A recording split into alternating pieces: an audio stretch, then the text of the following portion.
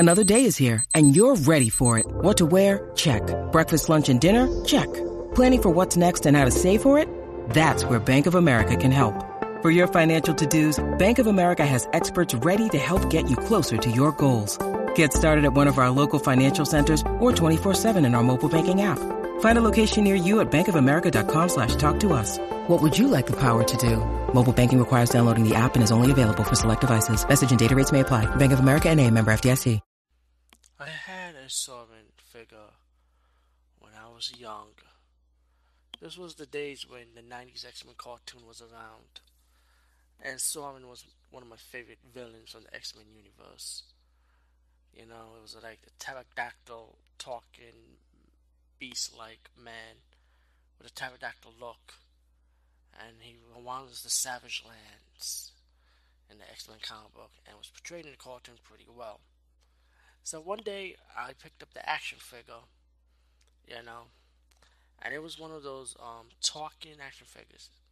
So it's very rare to get a Sauron talking action figure, very rare. But it was something weird about this because what I see from other Sauron action figures, they do not talk. And better yet, it was kind of weird. So I had this Sauron action figure.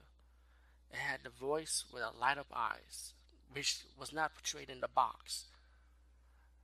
But once I picked it up, it started hissing at me like a snake. And I'm like, there's no way. Is this a joke?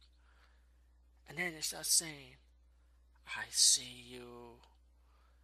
I see you. And the eyes are flashing red. And I'm like, no way, this is not happening, right? So I just put it in the box where I keep all my toys, which is a shoe box. Once I closed it, then I heard something from the box saying, you cannot hide. And within horror, I'm like, I left it in the shoebox ever since.